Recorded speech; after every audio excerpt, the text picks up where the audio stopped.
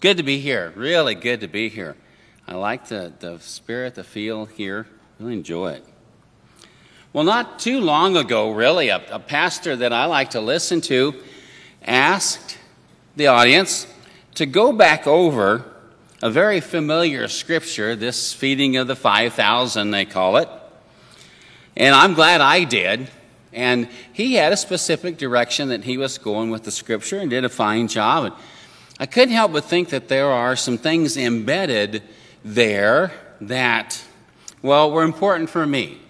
And I think were very important for today, as it was back then. Embedded in this event is the order, the purpose, the construct for this organism that we call the church. Jesus was not only meeting a need and performing a wonderful, wonderful miracle, but he was going to teach the disciples what it takes to build this thing, because he won't be with them forever. And there's some things that they're going to need to know. There's some things that we need to know. There's a lot embedded in this scripture, this feeding of the 5,000. There's 3 points that I think are just vital for the building of a church. And the very first is vision. Vision. Jesus sees the people differently than the disciples do. You can tell. Their voice, send them away. They're a problem. There's too many of them. And if we would have been there, we might have heard them visiting back and forth, especially right when Jesus said, "You feed them." You probably could have heard maybe one of the boys talking to the others saying, "Well, there goes last night's offering." They couldn't see what Jesus saw. Jesus saw an opportunity. They saw a burden. Some difference there. And if we're going to construct this thing called the church, people aren't a burden, they're an opportunity, and there are a myriad opportunities here and outside these walls. So first is vision. Jesus saw these folks as his Father had created them. He saw the gifts they possessed and the wonderful creation that they really were. He saw that. We're supposed to see that in others. And no matter how worked over, beat up they might look at the moment, there's a lot within them. There's a ministry in Osirei, Estonia, and a young man by the name of Maxim Torgasev kind of heads it up. He really doesn't even have a name for it. He just calls it men's rehab. That's the only thing he could come up with. He heard that there were 2 men that had given up hope. Because sometimes jobs are hard to find in Estonia. Their economy is just slowly improving. And these 2 men had given up hope.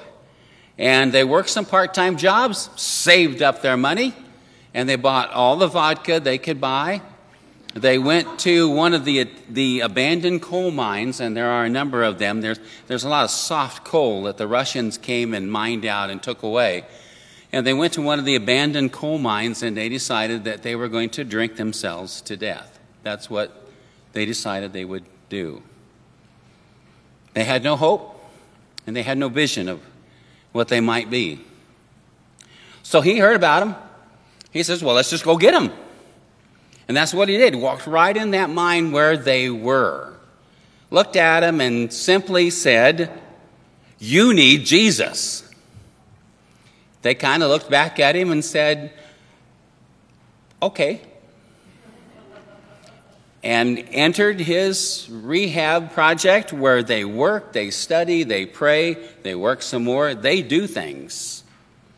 And it turns out that one was a very, very, and I'll use another one, very gifted cabinet maker. And to pay back Jesus for all that he did for him, saving him, and it took some work. They had to burn their clothes because they couldn't get them cleaned up. They had to shave them completely because of lice and things. But the 2 that these turned into, they they turned into such gifts that were already in there. Maxim simply brought them out through the power of Jesus. Jesus had a plan for these two. Sometimes we don't see the plan he has for us. Sometimes we don't see that in others. But God has a plan. God has a purpose for us. We're not accidents. The work that this young man, see, they don't have power tools, so we call them antiques, but they call them tools. That's what they use when he builds cabinets. His ministry now is he goes to churches and donates the labor, and they get the wood, and he rebuilds their kitchens for them in the United Methodist Church, and it's just a really exciting thing. The other one went and found a full-time job in Talon, joined a church right there in the capital city, and is a productive citizen. That's what these two did. Simply because Jesus told Maxim, go get them, and I'll show you what they can do, and he did. He was obedient. So vision. A church needs a vision. We need the Lord's vision. Churches aren't accidents. They're not another social organization. It is an organism constructed around a calling, a vision that God has for this place, for this time, for the people outside and us. This isn't the end all. We don't come in here and it's the goal. Outside is the goal. You have some young people going out on mission. There's nothing more important. There are only two kinds of Christians, by the way, goers and senders. One's not any more important than the other. But there are only two kinds of Christians. So figure out which one you are and open up a cart and dig in and do it. That's what we're called to be about.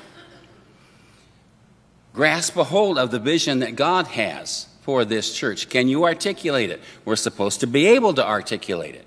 We're supposed to be able to put it in our hearts and develop it and supply the gift that we are to help fulfill that vision. It takes us all. There are no unimportant people. It takes us all. The disciples saw people as a problem, and Jesus simply saw them as an opportunity. Grab a hold of his vision and go forth from there. Well, if that's all we do, then we're still not far enough along, because the second part of that is organization. And this may sound real simple to you. This is the part that trips me up every time, and has for years. I mean, this is a confession. This was the part that I didn't fully grasp. The Holy Spirit is just quite able to operate in organization and can just move and still do the things that the Spirit of God needs to do quite well. Thank you. And I'm a right-brained person. Dr. James Parker used to call me severely right-brained. I thought he could just soften that up a little bit. He never did. But I'm so right-brained. My executive functions are even in my right hemisphere. And all that means is I'm the idea person. I like to come up with stuff that we could do. And then when someone asks me how, we'll just do it. You know how scary that can be to a left-brain person? I did not realize that. It took me years to understand that in the church. This was what tripped me up. Because folks would say, well, what's the plan? And I'd say, well, the plan is don't sweat the small stuff, and most everything is small stuff. That's not the answer they were looking for. Not at all. They needed some more handles than that. And you see, I even heard that when someone would ask me what the plan is, I heard it as, well, if you didn't want to do it, why did you vote for it at Ad Council? And that's not what they were saying. They were saying, Pastor, it's an okay idea. How are we going to do it? It was pretty simple. Should have been simple enough for a pastor to grasp. I got it figured out. Took me several appointments, but I got it figured out. Organization is good. Mark recorded in his gospel, when he wrote down this event as he saw it and wanted to relay it, that Jesus commanded the people to sit, and Mark even recorded brightly colored groups of 50 to 100. There was some organization needed. This was a mass of people. And if we're going to feed these folks, then there's got to be a plan. There's got to be a way to do it, a way to do it the right way. So he had them sit down in groups. And I've always thought that as big a group as this was, there had to be more help than just the 12. And I bet there was. I bet there were a lot of other willing hands that began to feed the groups of people. Organization. It's okay to be organized. It's okay. And I know I'll never win. And back when I was doing church conference materials, I will never win a most organized list. Or a most organized award. Never will, never did. But that's okay. At least I got some things figured out. Even the leftovers were organized. See, there's no unimportant parts. Just like there are no unimportant people. Well, Pastor, I'm not actually going on that mission trip. I'm not young anymore, and this has happened and that's happened, and that's okay. That's okay. Be a sender. Be a prayer warrior. There are many things that the family needs from each one of us for the body to function as it's supposed to function. So we need a vision to wrap ourselves around, and then we need a plan or organization to kind of begin to put it together. And then as we do that, and maybe some folks come in to check us out, the third part was in this feeding of the 5,000, and that is environment. What kind of environment is created in this church, in this place? Is it invitational? What kind of environment did you mean to create? We need that. We need the right environment. You see, and again, that takes us all. Takes us all. It takes trustees, some background folks. Well, to me, they're absolutely vital. A number of years ago, there was an outpouring of the Holy Spirit, and it was called the Toronto Blessing, because that's where it happened, was at John Arnault's church in Toronto, Canada. It was a big deal. It was a big deal. People flew in from all over the world, and over time, thousands of people were affected by this particular outpouring of God's Holy Spirit. It almost didn't happen. It got started, and right away there was a glitch. Someone had forgotten to tell the custodial staff that they were going to begin nightly meetings in the church. And these nightly meetings, this was not a small church, and they were packed out. Absolutely packed out. Which means the bathrooms weren't kept up. The message just didn't get to where it needed to be, and paper products were like gone, totally gone, not replaced. And the second night's crowd come in, and evidently, I wasn't there, just what you read. Evidently, there were some rather constructive comments delivered to the custodians, who were understandably very underwhelmed with those comments. No one had told them what was going to happen. Well, they got this thing all figured out. And indeed, it was a huge event that, as I said, affected so many lives and was a wonderful outpouring of God's Holy Spirit. But you see how everyone was needed. Everyone was important. Everyone had a role to play. And the custodians were an absolutely vital part of an outpouring of God's Holy Spirit. Just as much as the worshipers, the praise and worship groups, the people that came, the pastors, that staff was absolutely vital to create an environment that was needed And they got on board and things happened. But everybody, we need everybody. We need those folks. We need those background folks. We need those prayer warriors. Give me a person that wants to be a committed trustee, one person. Give me one person that is a committed prayer warrior, and then let's go start a church. Just give me 2 folks like that, and let's go start a church. You can do it. You can do it. But it takes all those kinds of gifts, and it takes all those kinds of people. It just takes us all. My.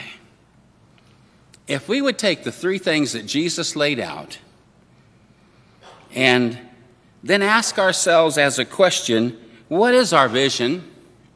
What is our plan? Are we organized well enough?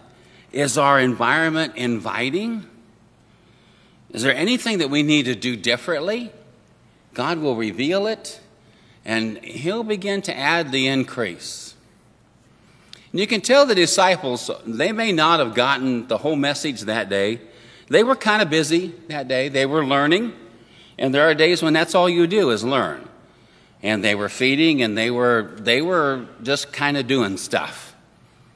But they figured it out, and we can tell because they, as like us, post-resurrection, post-Pentecost, post-ascension kinds of things going on, they got it. And this fledgling thing called the church was beginning to grow, and there's this little blurb in Acts that God added to their number daily those who were being saved. Wouldn't that be a hoot in this day and time?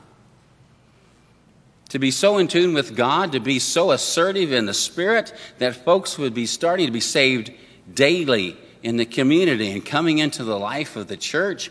Folks, that's called revival, and revival's coming. It's coming. It's coming. Just as well be here as anywhere, but it's coming. And it's just coming. So let's get ready. Let's do the things that we need to do so that revival can sweep the land. Anything we need to do, it'll be revealed. And the neat thing was that day, everyone ate until they were full. They received, and they went away. The boys learned.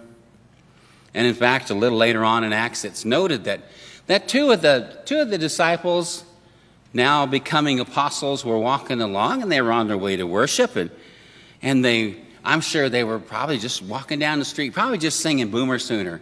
I mean, just, talking about the upcoming football season, and oh man, the maroon and cream, it's just going to be a great year.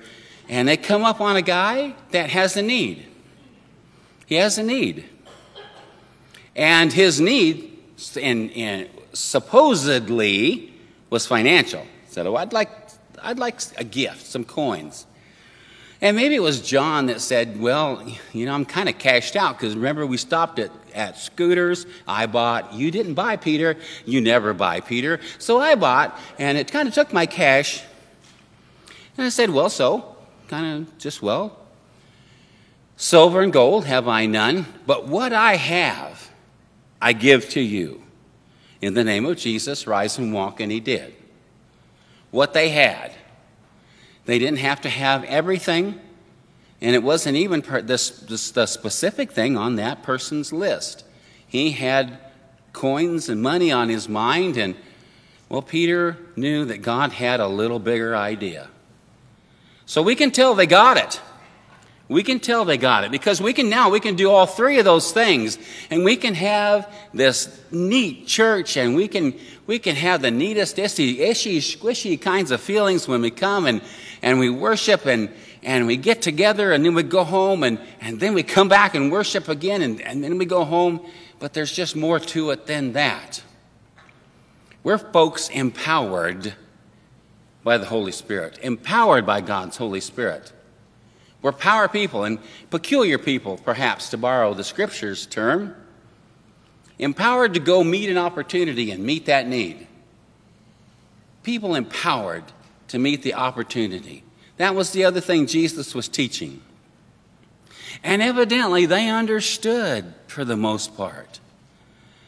Because they just kind of shuffled through their pockets and And, well, coins we don't have, but we've got something more. In the name of Jesus, rise up and walk. See, they did have something more. They had that name, the name above all names, and they gave it away. People empowered, power people. When power meets opportunity, that's called witness, that's called testimony, and we have one. We all have one. You'll go from here and you all will see folks that Pastor Steve will not see this week. So you be the voice of this place. You be the voice of this church. You be the voice of God to that person, because that person's probably going to listen to you. He doesn't know Pastor Steve, and he doesn't know me, but he knows you. He or she knows you. And they'll listen to you. So you be the hands and feet of God. You be the voice of God. Whatever it is that you are supposed to give away, you do that. From this construct being built up here, just give away so much that you discover that you leak and everything has just run out. Well, I just got to go back to church on Sunday to get filled back up, because I know that there are more people out there that need us. And folks, there are a lot of people out there that need us. There's a lot of hurt in the land. A lot of hurt in the church, but there's a lot of hurt in the land. Everyone has this desire to eat until they are full, and we can bring that to them. But it takes some things. It takes some understanding. It takes a vision that we can wrap our hearts around. It takes some organization. Just how are we going to do it? There needs to be a plan that God can bless. And then there needs to be an environment, because we're so used to folks turning us down. What happens when someone takes us up on the invitation and walks in here? What have we got ready for them? Let's get ready. Let's get ready. Because it's coming, and there's going to be more folks that are going to say yes than no. And the ones that say no, you just ask them again next week. It takes us all to do that. We're a lot like the disciples. All we have is, and that's the gifts that God gave you. But they're vital, and that's why you're here. So I wanted to kind of close with that. People empowered with the presence of Jesus in your hearts. People empowered with the presence of the Holy Spirit within you. Rise, church, and go and meet the needs in front of you joyfully, and share with everyone you meet the precious name of Jesus. And to that I say amen, and so be it. And thank you.